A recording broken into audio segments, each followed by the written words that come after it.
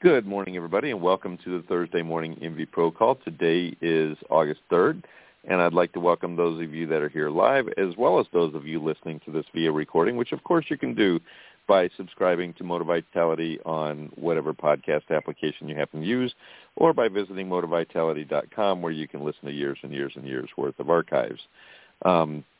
Love having you guys on live, though. I know that there's a lot of you on listening on recording, and I definitely appreciate the feedback when you guys shoot me messages and let me know what's going on. I appreciate that very much. But I love having you on live. Love having you as part of the discussion. So please feel free to join us Thursday mornings at 8:30 to 9 Eastern. But with that, I'm going to start the call off the way I do pretty much every week, which is by asking, is there anything anybody learned this last week that you wish you had known before? Anything that happened that's worth sharing with other professionals across the country, or anything we can help you with? Oh, me, Kelly, me. Go, Jen. Actually, a couple of different things. First one is, we talked a little bit a couple weeks ago about B&I and going to different B&I meetings and things like that. And Kayla and I today are going to try a third B&I group because we have not found the right fit yet. And so I guess as kind of a follow-up to our conversation before about having, going to different business networking groups and things like that, is make sure that before you sign up that you do have the right fit. Not only do you feel like you'll be able to receive referrals from other members of the group, but how are you able to refer them also? I know when I was in BNI, we had a small group, and there were a few people. It was really hard. I had one that was a jeweler and another that was a flagpole guy. And, then a couple of other that just really, it was hard to find somebody to refer. But again, I was out in the middle of nowhere, and that was the only networking group for miles and miles and miles and miles. So just make sure that you're a right fit for the group that you're entering into. And Kayla, do you have any feedback, or Kelly, or anybody? Well, no, I was just curious, Jen. So besides, so when you say right fit, and Kayla, I am kind of interested in your, experience in kind of shopping these B&Is from somebody having just kind of come into the industry. What your experience with was that. But when you say right fit, are you referring only to the trades that other members of the group are in, whether or not you would have an opportunity to refer them, or is there more to it? Because I've been to some BNIs that it just seemed like a gimme group, where in BNI, I don't want to throw BNI, Business Networking International, under the bus. That's the kind of the international, and there's usually a BNI group in just about every, at least larger community, sometimes multiple ones. But there are other networking groups that are out there as well. So what else would not make it a good fit, or conversely, what would make it a good fit? Well, I think that, for example, time of day, we not only have to look at time of day as far as, in summertime, but in the wintertime. Are you going to be able to make it there at 8 o'clock in the morning? In the winter, we're in Minnesota, and it gets a couple snowflakes here in the winter. And but then also there was one of them that we went to. It was a little bit later, but there was a lot of people in a really tiny room, and it was just chaotic. Nobody was paying attention to the time. We ran over quite a bit, and it just didn't seem to be very well organized. Everybody was friendly, and everybody knew everybody, but they didn't have an agenda. It was just not very well organized. And sometimes you need that to stay on track. Kayla, what was your experience, coming into the industry and looking at it from this perspective? Had you ever been involved in BNI before? And, and what was it like for you kind of looking into these groups? I have never been involved in any BNI sort of events, so it's all pretty new. It's all interesting. I think there's a lot of good takeaways from it, but it was a little bit overwhelming, like the first day, because I didn't exactly know what to expect. Yeah. I mean, Jen did preface it, but it's different when you're in the room and there. It's like fast paced, and people know what's going on and stuff. So that part was just a little bit overwhelming, just finding the flow and all that. Did you end up finding one that you could call home? We will see after today. We're not too sure yet. Yeah. I completely agree with Jen. Is one was a little bit chaotic. But we'll see. We'll do the third one today and kind of give them a comparison and go from there. Right. So the other fun part is that some of them, if you meet at a restaurant, they buy you lunch. So we figured we're just going to drive around to all the different BNI meetings that give you lunch. Yeah. Because they don't have a Costco out here to hit, Yeah, so. Exactly, for the free food, exactly. For the free food, I'm totally kidding. Yeah, Michelle, are you listening, Michelle? This could be another way that to save on groceries. So. Yes, I'm taking note of that. Right. So, yeah, go ahead, Jen.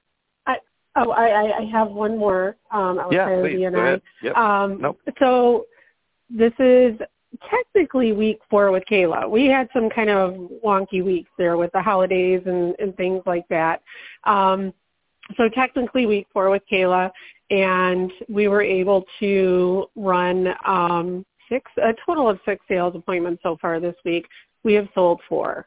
And wow. I can say that a couple of those, Kayla took over on them. She's doing an amazing job, and I'm going to publicly say congratulations, Kayla, because you're doing amazing, catching on great and to everything, and I couldn't be happier.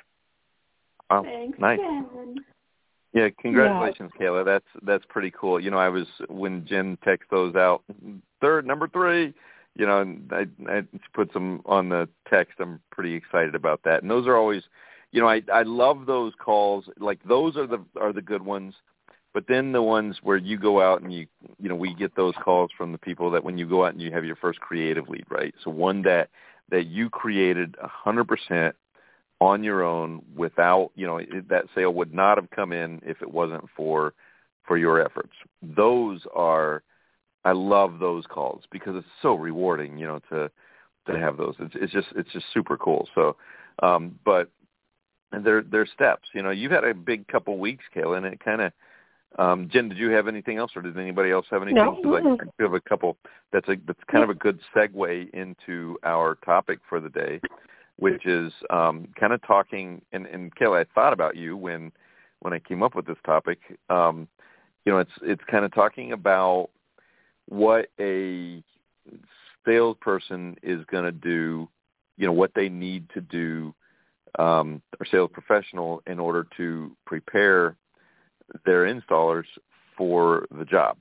Now, I thought about that mostly because, so you were here last week, Kayla, going through the install training, and actually it was interesting because when we put this together, we do offer a class at the installer training for sales professionals to teach them plumbing assessments and how to recognize pipe size and stuff like that. You actually came through with the installers, so you were here as a sales professional, but also with a group of installers, which was kind of interesting. You got a little more, but so I was thinking about that in the preparation, but then it really hit home. And the reason I decided to talk about this week is because one of the things that we do when we're at the installer training is we have the installers fill out a plumbing assessment form, and I've really been focusing a lot harder on making sure that they fill that form out in a way that they would want it filled out. So, in fact, today to the point when they come, so they will all be here after a while. We've got a class in this week. I'm actually going to have them do plumbing assessments for each other, meaning I'm not going to have them do a plumbing assessment on their own training bay. I'm going to mix it up and have them do a plumbing assessment because I want them to learn. I saw some of the plumbing assessments they did, and having worked with both installers and sales professionals before, I realized that there's it's one thing if you are doing your own plumbing assessment, you can make some notes and have a pretty good idea of what you're looking at because you saw it. But if you're handing a plumbing assessment to an installer, you're a salesperson, and you're handing that plumbing assessment to an installer, is there enough information on there so that they're going to know what material to take with them, that they're going to know what tools they have to take with them? Is there that, do they have enough there for that? That's kind of what I want to talk a little bit about today is what is the most critical information that we need to give an installer? And how do we make an installer understand? It's interesting. I hear installers, Jen, I know you have too. We've heard installers complain about the information salespeople give them. I mean, that's a chronic complaint. Yet, kind of interesting when we are training installers and we have them write down the information, they're not putting down a lot of information either. So how do we, what information do we need to give the installer when we're prepping them for the install? And how do we bridge that gap where there's understanding between the salespeople and the installers to know, what information they need to share with each other? How do we make them understand that it's not as easy as just checking a box? What do you think?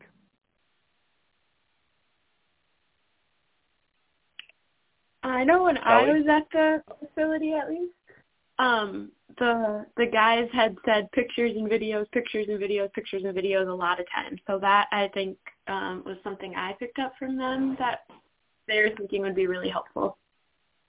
Yeah, so Kayla, on these 3 sales that you did, now I know you guys have a CRM, but are you taking pictures and videos and because we can talk about that on the call, but when you're at the home, are you remembering to do it?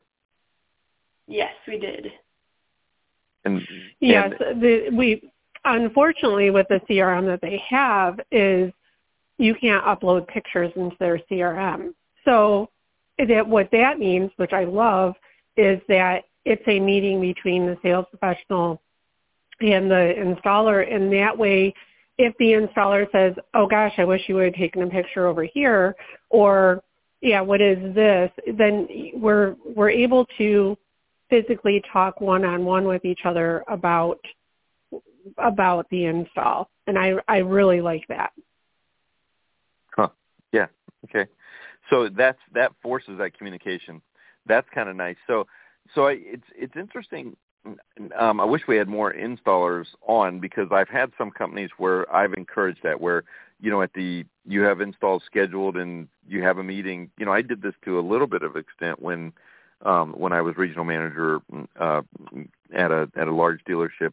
We would have conversation. It got to be too cumbersome, taking too much time to do it consistently. But yeah, that we definitely made sure that there was a line of communication. But there was, what we tried to do was have a meeting with the service and the salespeople to go over those installs, to talk about what was missing. And we tried to use it as a training experience for the salespeople too. So the installers are constantly complaining about what the salespeople are putting down. I wanted them to be able to look at, review those jobs and say, I wish you had put this down. Because I don't think it's sheer laziness on the part of salespeople all the time. Sometimes it might be. But I think a lot of times it is they don't know. The installers are out there installing this all the time, and it's easy to complain about not having the information. But how do you fix that? And how do you keep that from occurring in the future where, next time you have the information, or you've got to train those salespeople. You've got to let them know. You got to, because Kayla, I don't know if you're one of those people or not. You're in sales, and I don't know if you're one of those people or not. I'm not going to write down that this plumbing is over here. Watch this. This is going to be fun. I'm going to send Mike out there, and he's going to install this, and he's not going to know. It's going to be so fun thinking about that. That's you, right? That's the way you are? Yeah. I don't think I would do that. What's that? No, I would rather probably not do that. Yeah, right. So, I don't think most salespeople are malicious like that. I don't think that they're trying to set, to make more work for the installer. And so the solution is if you're an installer, the solution is not to just complain about it. The solution is to have the conversation with the salesperson, to say, hey, nice job on that sale, but, could you jot this information down next time? It would have been helpful to have this. Paul, you were going to add something? Hey, Kelly. No, I was just going to say, I think that what you're saying is right on with having the guys that are there this week do that for the other guys, switch it up. I think that's a great idea because I would tell you, I think, like you're saying, it's not malicious. If I think about it, I was looking at my own jobs and over the years. So how do you put yourself in someone else's shoes to say, geez, what are the things that I'm just not focused on that matter when I'm trying to communicate it to someone else? Yeah. So that's all. I think it's a great idea what you're doing about switching it up. Yeah, I haven't done that yet, and I think that's going to be kind of an interesting experiment. In fact, I just thought about that as I was thinking about, the topic of this call, and it kind of makes me wish that I had started to do that at the beginning of the week, to kind of have them each do each other's plumbing assessments, or at least yesterday, So if nothing else, Kelly, it might give them some empathy or whatever towards the salespeople. Yeah, it's like, which this I think isn't as easy as I right. thought. Huh. And there's so much focus. A lot of times, we always seem to put the onus on the salesperson, right? It's a salesperson. Seems to be salesperson's responsibility to make the installers happy. And I happen to think that it does fall more on the salesperson's responsibility because I think that I do think that they have a bigger responsibility towards their service team, their service and install team, for making sure that they have the right tools and the right preparation and stuff like that. I mean, the salesperson should be the one that's earning those referrals and things like that. I mean, I do think that there's a greater responsibility there. On the other hand, I don't think it all should be their responsibility. I think that they also, there should certainly, some of that responsibility should certainly fall on the installer's shoulders as well. And I think that you're right, Paul, to find a way to, we're always saying salespeople should ride with installers. Salespeople should understand what the installers do. And it's a little more difficult sometimes for the installer, the service tech, to go out and ride with the, you never hear about that. You never talk about a company that has the installer go on sales calls. So what are the ways that we can, teach an installer to understand the challenge of what a salesperson does? I mean, Kayla, you're already experiencing it. I know that you're coming into this commission sales job and you're going, okay, yay, we got sales the last couple of days. We made 3 sales, and yay, that's good. That's the way it's supposed to happen. But and you get excited about that during those days and weeks that you're making sales and you're closing, and that what becomes more difficult is when you think, it feels like you're doing everything right. You're doing all the same stuff, but the sales aren't coming, and you can go a week without closing a sale, and it can feel like an eternity. And that's something that's really hard to explain to an installer, because that installer gets, they may not make, always the great money, but it's consistent. It's a consistent paycheck. And so it's hard to explain those ups and downs and the inconsistency of the paychecks to, to somebody that is not out there relying on that on a daily basis. Any thoughts on that? Anybody agree or disagree?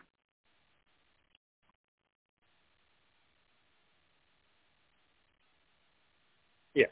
I mean, clearly, what you're saying. Yeah, and you've talked about this before, and I think it's really a salient point. Like you said, yeah. Installer sees the sales guy or the woman coming in off the golf course and blah, blah, blah. Yeah. And do they understand that they may be working on a Saturday or a Friday night or whatever it takes, and they may be running a number of leads that go nowhere, or people call them back twice and it still doesn't come to fruition, all that. Yeah.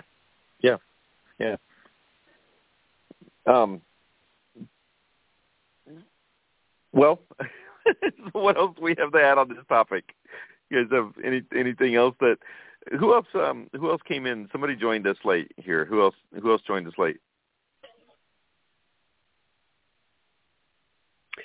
Kelly, I think I'd like to add that, and I know we talk about this all the time, but this is perfect for, those that are searching our topics. And I think probably one of the also very most important things to do is make sure that your sales professionals are riding with your service technicians on a regular basis. I'm not saying only in the beginning of the training.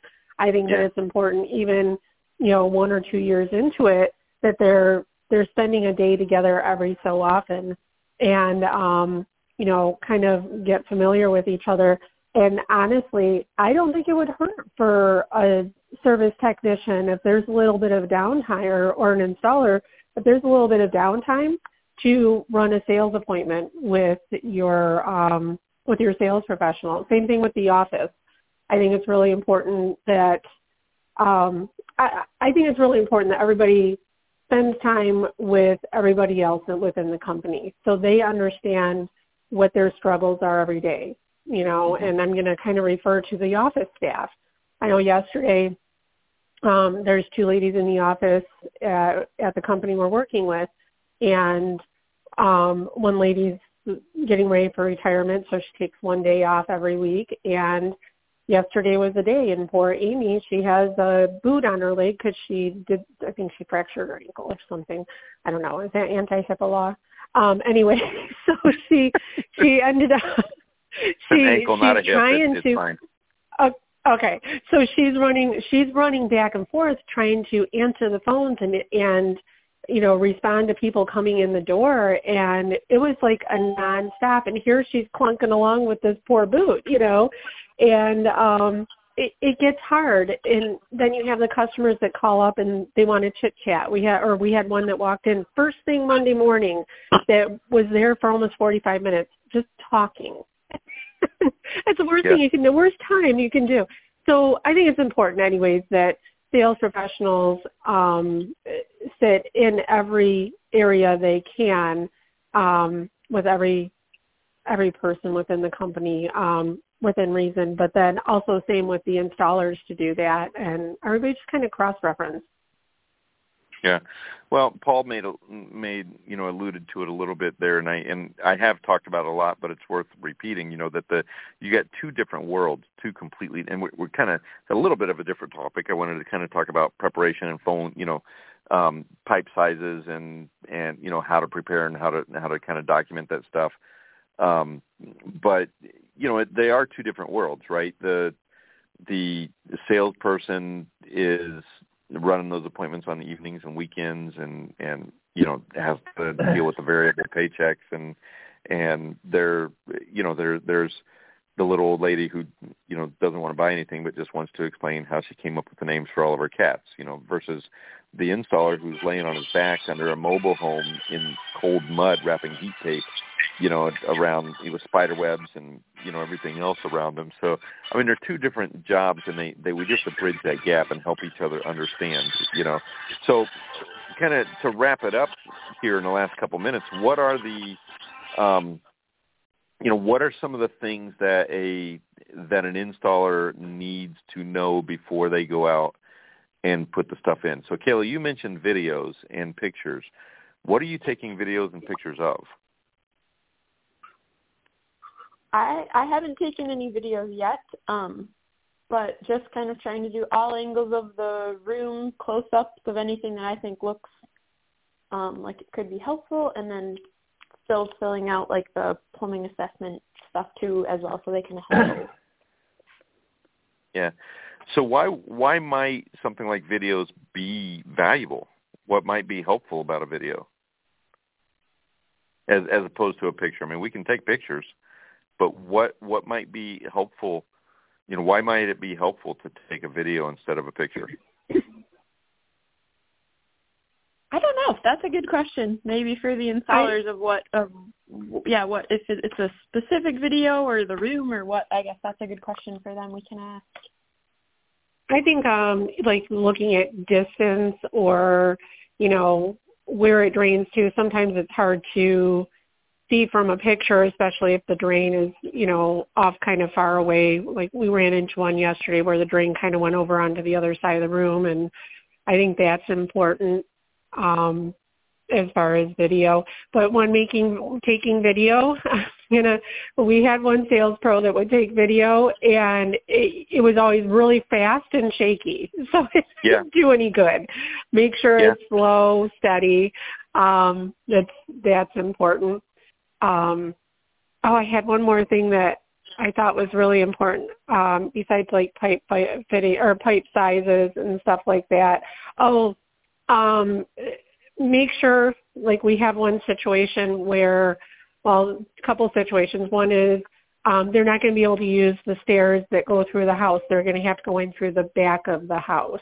Yeah. And so letting them know that they're going to have to track through grass and things like that is important. And then one of them is in a shop, and we're installing in a warehouse. And in that warehouse, there's stuff up on the shelves right now, kind of where we're going to have to, and there's just like stuff. And so, and this happens in basements, we need to make sure that there's going to be room for them to install the equipment, but also room for them to work their way in the shop and work on the equipment, because it's a hot mess in one of them. So. Yeah. But talking to the homeowner is really important too, and that's something that, you know, we mentioned was you have to make sure all of this stuff is cleared out. The mop buckets and everything else are cleared out, so we can do our stuff and not trip over stuff. Yeah, and that's important too for salespeople to prepare, right? To prepare that homeowner for that install as much as you're preparing the installer, right? So to talk to that homeowner, we talked about this a little bit in class, in the class that we have, is that, you know, don't send your installers into a situation where they are having to walk over, dog crap and or cat, have to step over a little cat biscuits, whatever, outside of a litter box. I mean, I don't think it's inappropriate to ask the homeowner to kind of clean it up and make it a little neater and nicer. Now, do they always do it? We see that under sinks when we put ROs under there. Hey, if you could clean out from underneath the sink, that'd be great. And you go out there and the installer goes out there and it's just chaotic as heck. You can't see under there, and I'm kind of amazed. It is kind of amazing sometimes that customers let us in their houses. That's kind of surprising to me sometimes. But all right, any final thoughts on this topic? Hi, it's Michelle. I just wanted to say quickly that rarely is too much information a bad thing. So it's always best to give as much information as possible. And with the videos, I wanted to just add that you can get a relation, in a whole video where things are in relation to others. Sometimes a picture doesn't tell the whole story. Yeah, that's true, and that's you can. And Jen's point, to kind of walk through the video and say, okay, here's the cabinet over here, and this is where this pipe runs out. So to kind of narrate that video as you're going through is very helpful. Don't just take a silent video. But all right, thank you very much, you guys. I appreciate it. Everybody, be safe. Have a great weekend, and we will talk to you next week, if not before. So thanks, everybody. Take care. you.